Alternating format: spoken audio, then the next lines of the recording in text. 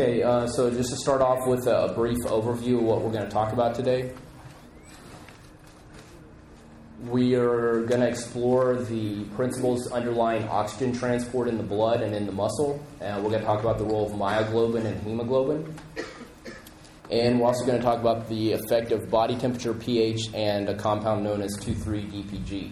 So these are the three things that dictate oxygen transport during exercise. The second effect we're going to talk about is how CO2 is transported in the blood. And then we're going to look at some specific exercise responses that are related to ventilation. So we'll look at the partial pressure of oxygen, the PO2, the partial pressure of carbon dioxide, the PCO2, and we'll also look at ventilation. A fourth effect we'll look at is exercise-induced hypoxemia as a consequence of aerobic exercise training. And finally, we'll conclude looking at some factors within the respiratory system that limit exercise performance.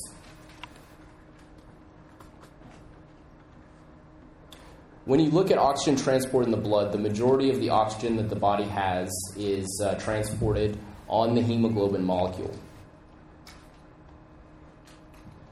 And essentially, when hemoglobin has oxygen bound to it, it's referred to as oxyhemoglobin.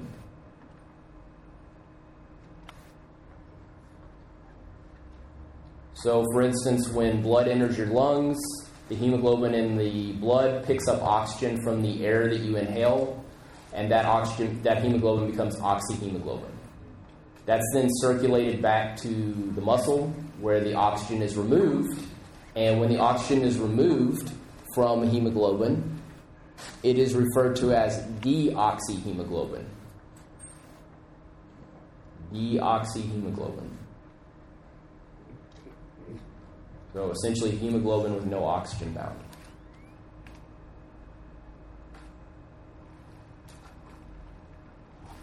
The most effective way to look at oxygen transport from the lungs to the skeletal muscle is to look at something called the oxyhemoglobin saturation curve.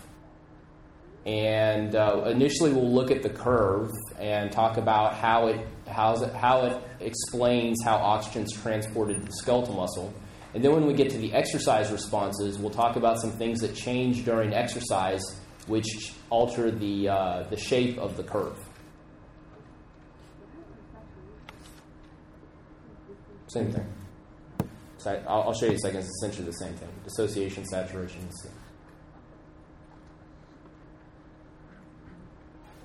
So this is the saturation or dissociation curve for hemoglobin. And the way you read this graph is instead of reading left to right like you would on a typical graph, you actually read right to left. And if you look at the blue line is oxygen, essentially hemoglobin bound to oxygen. And if you look at the top right, you can see that in the arteries, there is about almost 100% saturation of oxyhemoglobin. So that means that of the hemoglobin in your bloodstream, 100% of it has oxygen bound to it. That's in arterial blood. And then you can see if you move to the left, as the blood moves to different types of vessels, the saturation of hemoglobin changes. And there's another line that's marked on here around 40 millimeters of mercury, or of oxygen. That's the approximate oxygen content of venous blood. And when there is 40 millimeters of mercury of oxygen in the venous blood, that translates to about 78% saturation. All right, so what that means is now we have arterial blood, it's 100% saturated, and we've gone through the body. We're now in the venous system, and that blood only has 78% saturation, which effectively means that 22% of that oxygen that was in the blood is now somewhere else, not in the blood. The only thing that's between the arteries and the veins is the capillaries, and more specifically the skeletal muscle. So that 22% oxygen has been basically taken up by the skeletal muscle. If you look at this graph, it actually has two axes. So the axis I've been talking about primarily is the primary axis, which is on the left, the primary y-axis. There's also a secondary y-axis that says the actual amount of oxygen you have in the blood. And you can see that when you have 100% saturation in the arterial blood, you have about 20 mils of oxygen per 100 mils of blood. And when you go down to 78% saturation in the venous blood, you only have about 15 mils of oxygen per 100 mils of blood, which effectively means the difference between those two is how much has been offloaded to the tissue. These numbers are what's used to calculate the AVO2 difference as well, which we talked about last time when we were discussing VO2. So any questions about what's going on here? So this is just to show how, or essentially shows what the oxygen content is of arterial blood and how that changes as the blood passes through the circulatory system. And the difference between the two is being accounted for by what's being taken up by skeletal muscle. And certainly this response is indicative of what you'd see in a resting individual. So pretty much as you sit here just doing nothing at rest, then this is what the response would look like. And that response does change in response to exercise. So any questions about this curve?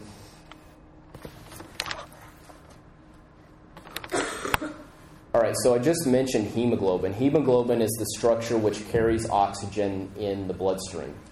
But there's another structure that carries and holds oxygen in the muscle cell, and that's called myoglobin. And structurally, if you look at the two proteins, hemoglobin has, there's different terms you can use to describe proteins, but one is related to subunits. And if you look at hemoglobin, it actually has 4 subunits. There's 4 pieces to it. And right in the center of those 4 pieces is iron. And iron is the key to the binding of oxygen to hemoglobin. And each of those 4 subunits binds an oxygen molecule.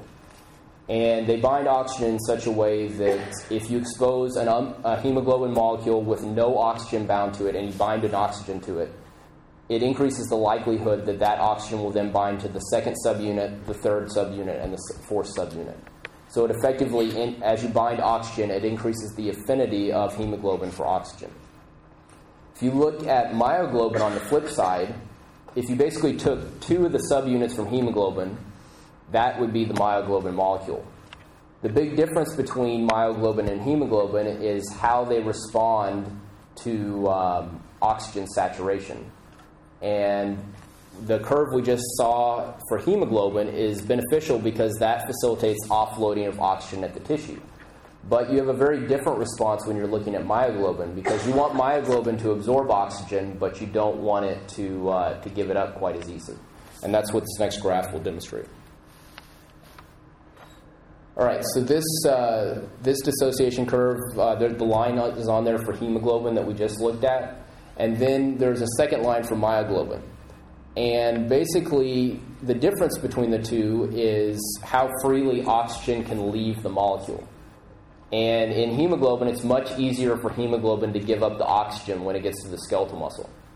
However, if you look at myoglobin, basically, regardless of what the amount of oxygen is that's in the blood, so the PO2 on the bottom, regardless of that value, myoglobin has roughly the same saturation level. So, for instance, if you present the muscle with blood which has 100 millimeters of mercury of oxygen, it's going to be myoglobin will be 100% saturated. If you present it with 80, it's still going to be 100% saturated. If you present it with 60, 100% saturated. If you present it with 40, 100% saturated. And then when you get below 40, that's when you start to have some problems. But the bottom line is the reason that this is the case is because essentially, regardless of how much oxygen you supply to the muscle from hemoglobin, you want myoglobin to be 100% saturated. So when would that ever be a problem? Well, for instance, if you look at somebody exercising at sea level, it's really not a problem. So you're exercising, really, the amount of oxygen available to your muscles isn't a limiting factor. And for the most part, unless you have some sort of pathological disorder, the arterial blood will always be pretty close to 100% saturated and will always have an oxygen content of around 100 millimeters of mercury. However, if you had somebody that had some chronic condition of the respiratory tract where they couldn't properly ventilate air, they may have less oxygen in their arterial blood. And the way this arrangement is set up, even though that's the case, myoglobin will still remain 100% saturated. In terms of elite athletes, if you took an elite athlete who lives at sea level and you moved them immediately to 15,000 meters of altitude and you made them exercise, there's going to be a lot less oxygen in the air they're breathing in. That means that the oxygen content of their arterial blood will drop. But based on the nature of this relationship, myoglobin will still remain 100% saturated. So essentially what that means, what the relationship between these two molecules is that they're not related at all. And hemoglobin is designed to supply however much oxygen is there to the skeletal muscle. And myoglobin is designed to be 100% saturated with oxygen, regardless of how much oxygen is being supplied to it. And like I said, for the most part, if you look at exercise at sea level, that's really not an issue. Really, you're going to only have an issue if you have an elite athlete who's performing at altitude, or you have somebody who has some sort of pathological condition within the respiratory tract. Any questions about myoglobin and hemoglobin? We'll look at these some more in a little while. Okay, so that's the basis for how hemoglobin provides oxygen to the muscle at rest. But there's some things that happen during exercise which change the relationship between oxygen and hemoglobin. The first is related to changes in body temperature. And hopefully hopefully you've all got this statement by now. If not, then you need to definitely study before the final. Essentially, if you look at exercise, the key to exercise is that it increases the body's demand for ATP. The higher the intensity of exercise, the greater the ATP demand will be. This increase in ATP demand translates to an increase in metabolic rate, and since the body's metabolic systems are relatively inefficient, it increases the accumulation of entropy in the form of heat, which increases body temperature. When you increase temperature, that reduces the bond strength between hemoglobin and oxygen. This means that while oxygen will still bind hemoglobin, the bond strength between the two is weakened. And that means that it's easier for the hemoglobin to give up oxygen at the skeletal muscle, which effectively means more oxygen is offloaded at the level of the skeletal muscle.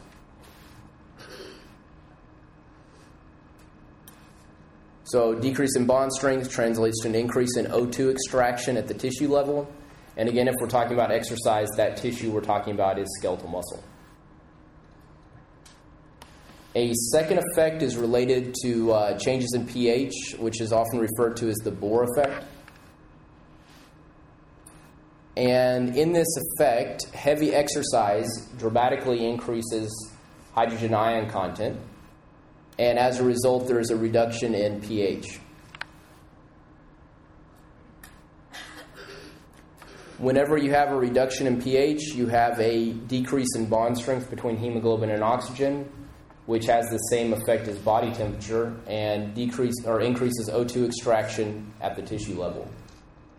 And again, in an individual exercising, that tissue that we're interested in is active skeletal muscle. So these are just two consequences that occur as a result of exercise or contraction of skeletal muscle, and they translate to an increase in the supply of oxygen to the tissue, and more importantly, the removal of CO2.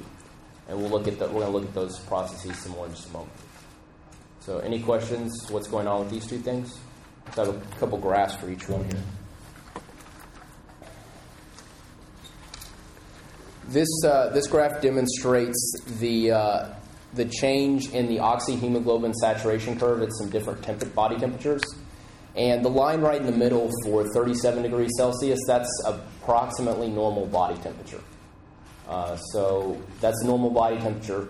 To the left is a reduction in body temperature, and to the right is an increase in body temperature. So during exercise, we would always expect the curve to shift to the right. So in this case, they show a temperature of 42 degrees Celsius, although it's pretty unlikely that you could safely get somebody to a core temperature of 42 degrees Celsius. But nonetheless, you can see that the curve shifts to the right. And what that means is that at a given point on that graph, if you looked at the venous blood, the location the venous blood would be at, if it was around 78% saturated at rest at 37 degrees Celsius, you might find that it's only 72% saturated or 68% saturated with heavy exercise. And if the saturation is less, the only reason that could be the case is because more oxygen is being taken at the skeletal muscle. So basically, the curve shifts to the right. That means more oxygen being offloaded the tissue and resultant reduction in venous O2 saturation. If you look at the effects of pH, they actually end up being very, very similar. And so, again, 3 lines. The line right in the center is a pH of 7.4, which is the normal body pH, normal muscle pH. And then with heavy exercise, the pH could drop to around 7.2. While still a neutral pH, it is more acidic than 7.4. And that reduces the bond strength between oxygen and hemoglobin. And again, if we looked at the venous blood, at rest, the venous blood was about 78% saturated. With this type of effect, you could expect that it might drop down to 72% or 68%. And then really what happens during exercise is both of these factors are at work. And since both of them are at work, you get further reductions in venous O2 saturation. And all that really means is that the lower the venous O2 saturation is, the more oxygen that's being taken up by the skeletal muscle, which is really what you're trying to achieve, because in order to make ATP at a certain rate with aerobic energy systems, you have to be able to supply all the things to make that ATP. And one of the things you have to supply is oxygen. Okay. So any questions about body temperature pH? The third component that alters oxyhemoglobin saturation is 2,3-DPG or 2,3-diphosphoglycerate. And for those of you who memorized all the pieces of glycolysis, this is the same molecule that's in glycolysis. And I'll explain to you why that's the case in just a moment. The reason that's the case is if you look at the red blood cells, the red blood cells, they have no nuclei and they really have no mitochondria. And since they have neither of those structures, the only way they make ATP is with anaerobic glycolysis. And that's a pretty important point because there's a reason why they don't have mitochondria, and that reason is that if they had mitochondria, they could make ATP using oxygen, and they would potentially use up what they're being put in place to transport. So it's an inherent design in the way that the cells work. When you look at the process of forming lots of ATP via anaerobic glycolysis, one byproduct that you get in red blood cells is this 2,3-DPG.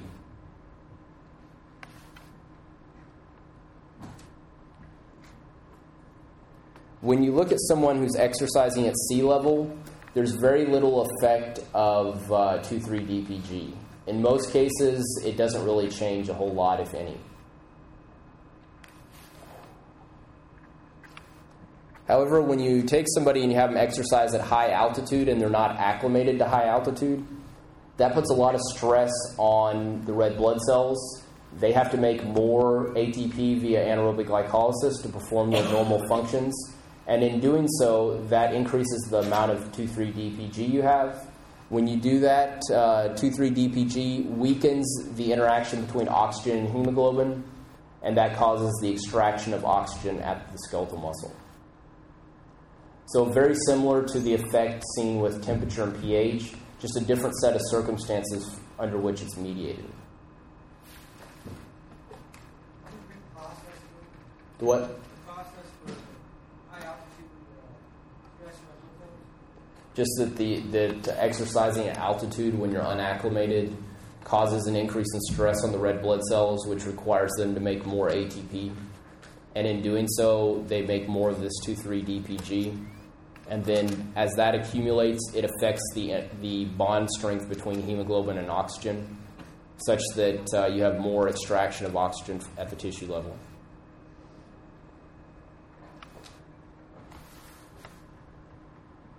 All right, so that's how oxygen's transported. The other piece of the equation is how CO2 is transported, because at the same time that the oxygen is being dumped at the tissue, the blood is also taking up CO2 and moving that back to the lungs so it can be removed. The first way that CO2 can be carried is bound to the hemoglobin molecule. And when carbon dioxide is bound to the hemoglobin molecule, it's called carbaminohemoglobin. And about 20% of the CO2 your blood carries is bound onto hemoglobin. An interesting side note, the bond strength between CO2 and hemoglobin is a little bit stronger than the bond strength is between oxygen and hemoglobin. And the bond strength between carbon monoxide and hemoglobin is something like 100 times that of oxygen and hemoglobin. And that's why if you're exposed to carbon monoxide poisoning, that's why it kills you, because this carbon monoxide, the hemoglobin prefers the carbon monoxide, and it binds that and doesn't bind oxygen, and essentially your body suffocates because it can't get oxygen to the important tissues. About 10% of the total CO2 is dissolved in the blood plasma.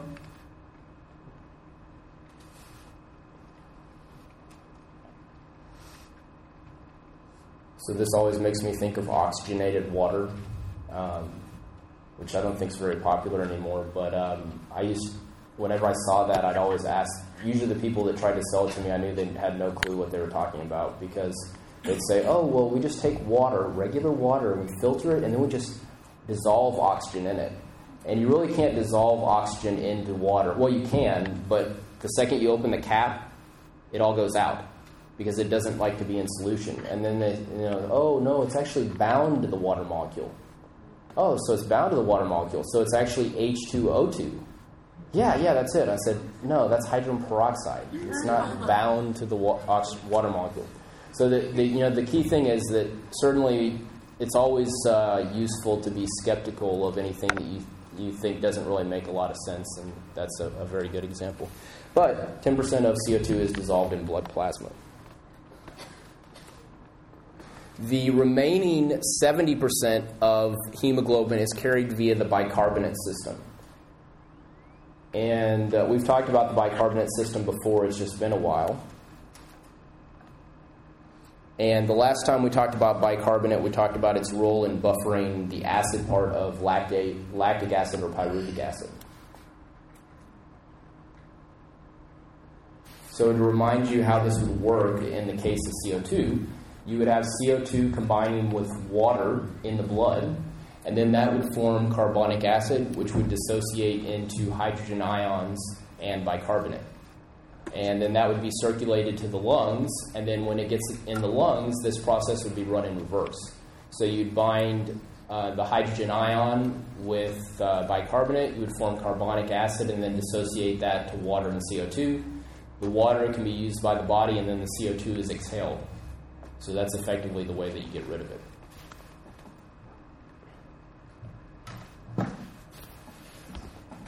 Okay, so if we turn our attention now and we look at some of the ventilatory changes that occur during exercise, on this graph, although it's nearly impossible to see, that says VE on the y-axis in liters per minute, so that's expired ventilation in liters per minute.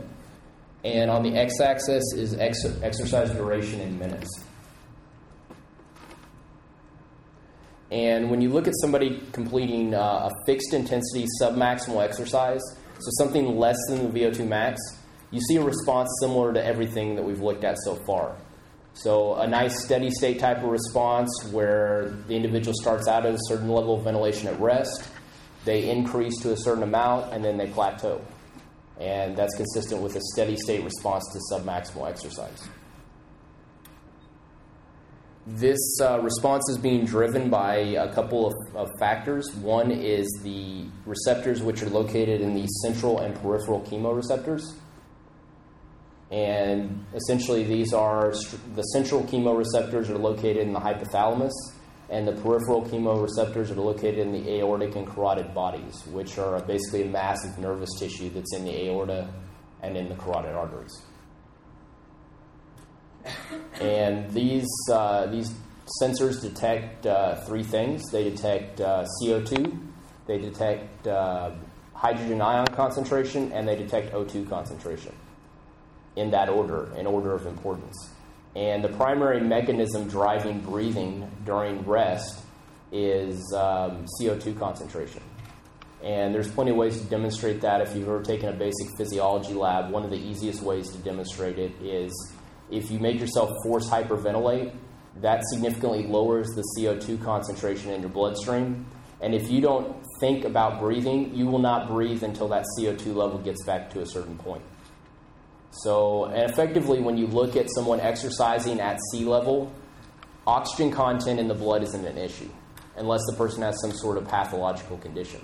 So really, the two driving factors here for this change in ventilation are a change in CO2 concentration and a change in hydrogen ion concentration.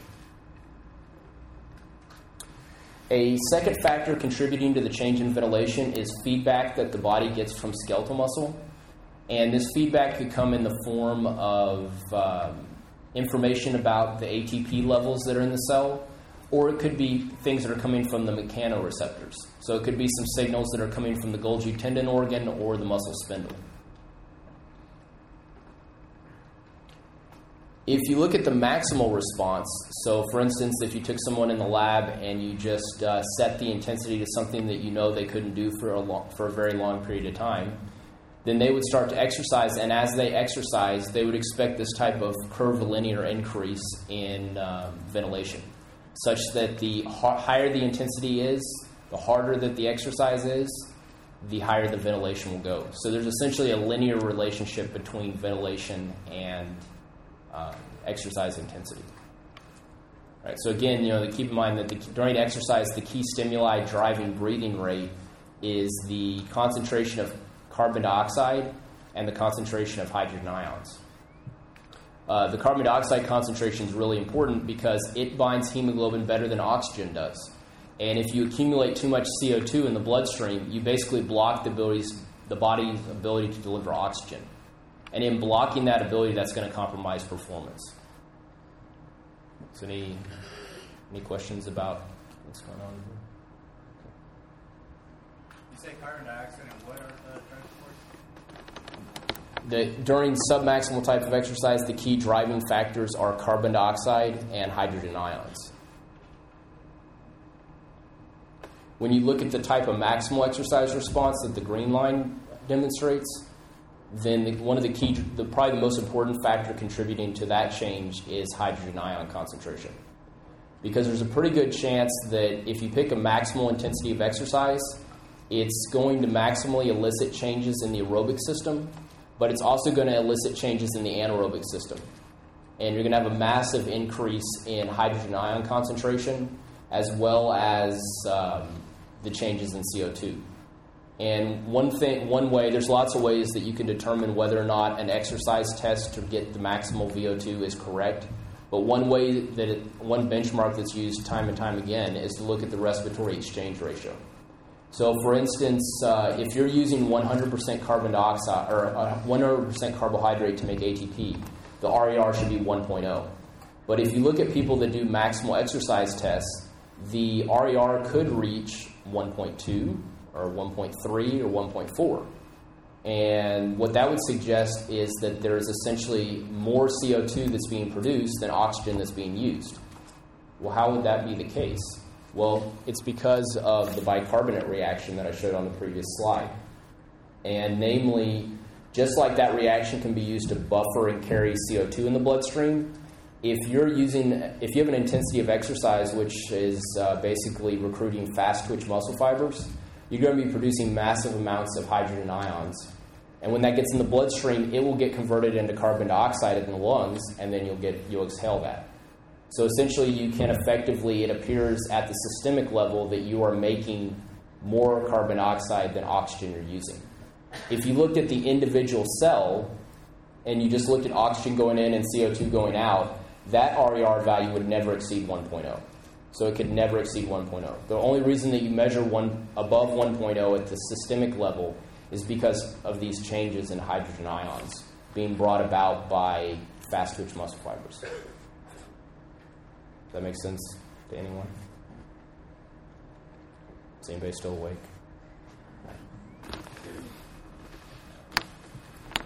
All right, so let's look at PO2, PCO2, and ventilation a bit more.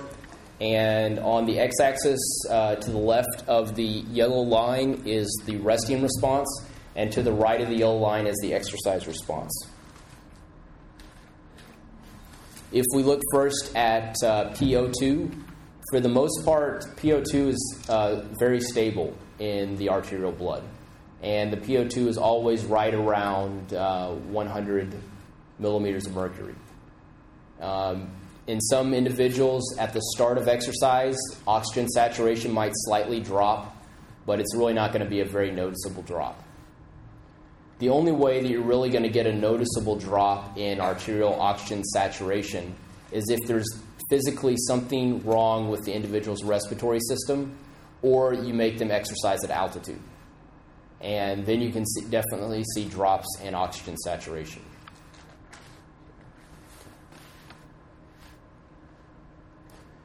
You see a very similar response for venous PO2 concentration, or PCO2 concentration.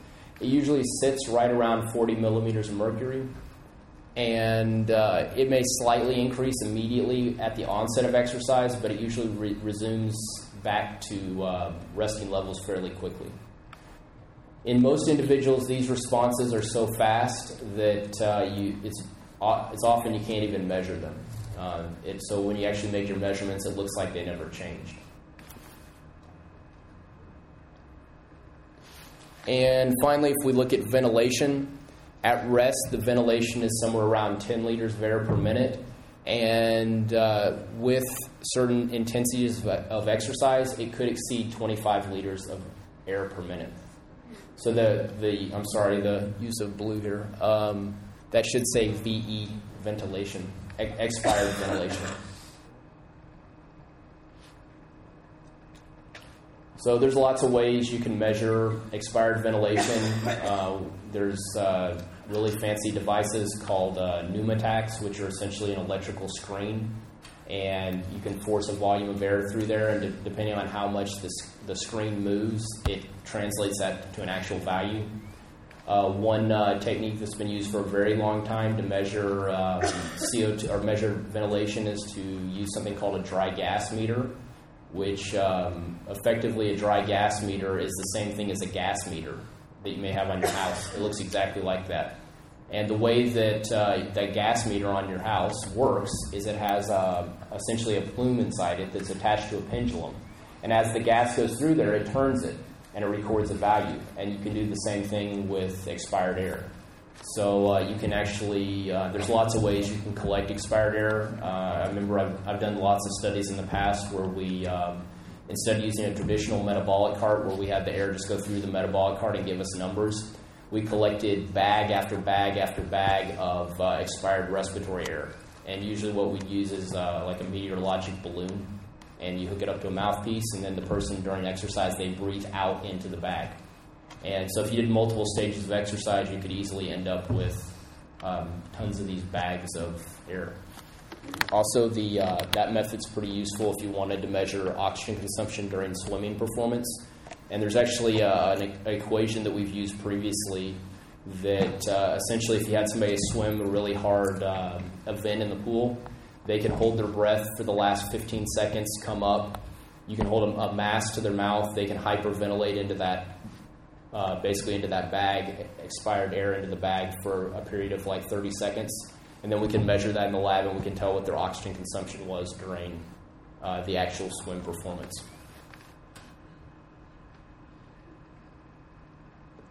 So again, all of these responses are indicative of fixed intensity, steady state type of responses. Certainly if you looked at really PCO2 and PO2, they don't have a steady state response. They respond the same way at rest as they do to exercise. And that's an important point to note, because if, for instance, PO2 dropped as exercise intensity increased, that would be bad, because it would essentially mean that the body can't supply oxygen at the same rate. which has all kinds of implications for cardiac output and ventilation and so on and so forth.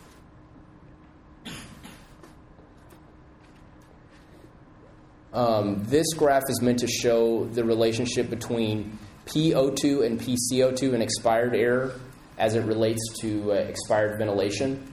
And on the y-axis here, we have PCO2 in millimeters of mercury, and we have ventilation in liters per minute. And essentially, the greater the ventilation that you have, the more CO2 that you will have in that air. The more volume that you ventilate on a per minute basis, the more CO2 you can effectively move out of the body.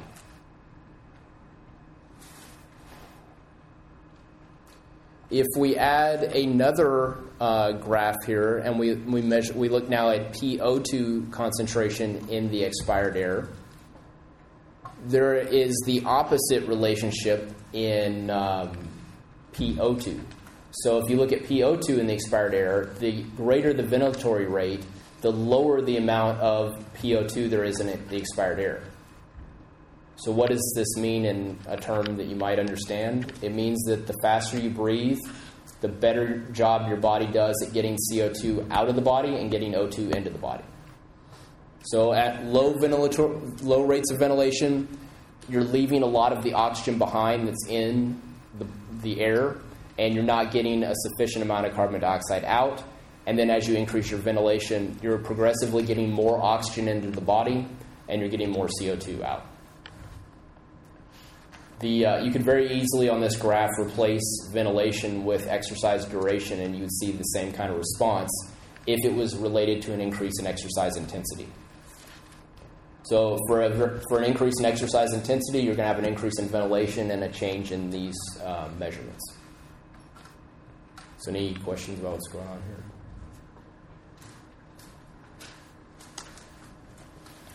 All right, this leads us to talk a little bit about exercise-induced hypoxemia.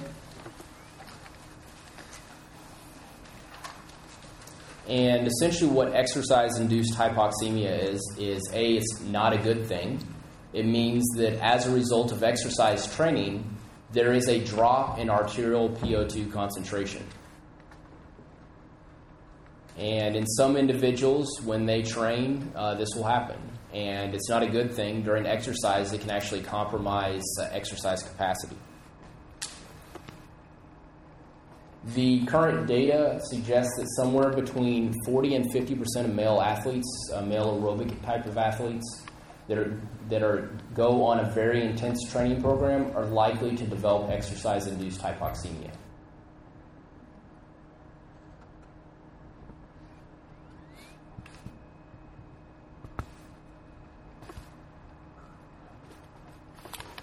In comparison, the estimates suggest anywhere from 25 to 51% of female athletes that undergo a similar high-intensity training program can also expect to develop exercise-induced hypoxemia. And like I said, this is definitely not a beneficial adaptation. It's actually a consequence of too much training. The exact cause underlying this effect isn't completely understood, but there are some people that have some speculations as to why it occurs. And one believed cause is related to a disruption of the ventilation-perfusion ratio.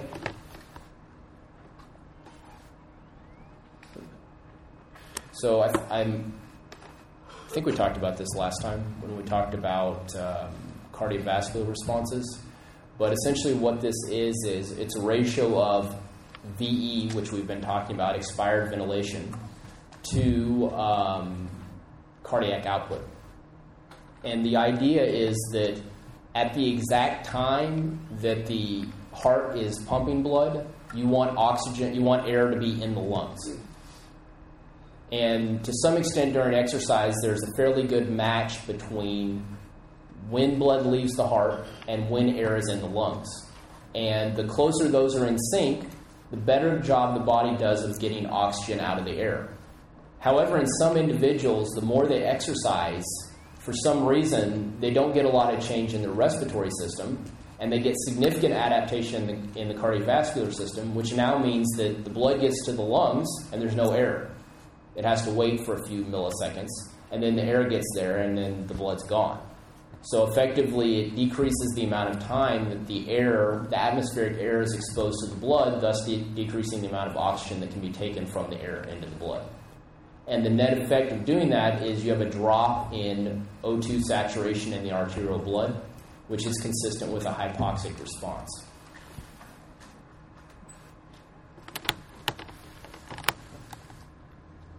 Oh, God, that's terrible. So this basically repeats what I just said, and it's that an increase in cardiac output reduces tissue transit time, or transit time of red blood cells in the capillary, which translates to a reduction in O2 extraction. And here I mentioned a reduction in O2 extraction at the tissue level, but that can occur in the lungs or the tissue. So effectively, changing cardiac output changes the way that you get oxygen from the lungs, and it also changes the way that oxygen is being delivered to the tissue.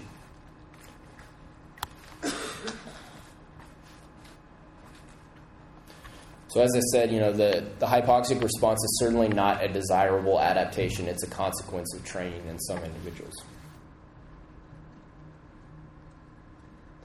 All right, so what are some of the specific adaptations you can have in response to training? One of the primary improvements as a result of aerobic training is an improvement in pH control. And essentially what you find is that there is a smooth, slow decline in pH instead of a fast decline in pH. And I'm going to go through and mention each of these now with words, and then I have a graph that will demonstrate what the responses look like. Some of the potential causes for an improvement in blood pH control are related to a decrease in blood lactate at a given exercise intensity after training. So as the aerobic systems become more trained, they become less reliant on fast-twitch muscle fibers. That translates to a reduction in lactic acid. Also, as you become more trained, you have an increased removal of CO2 from the lungs. And as such, you have effectively a greater ability to remove acid that may be produced by slow or fast-twitch fibers. A second effect that you can have in response to exercise training is an increase in the ventilatory threshold. And previously we've talked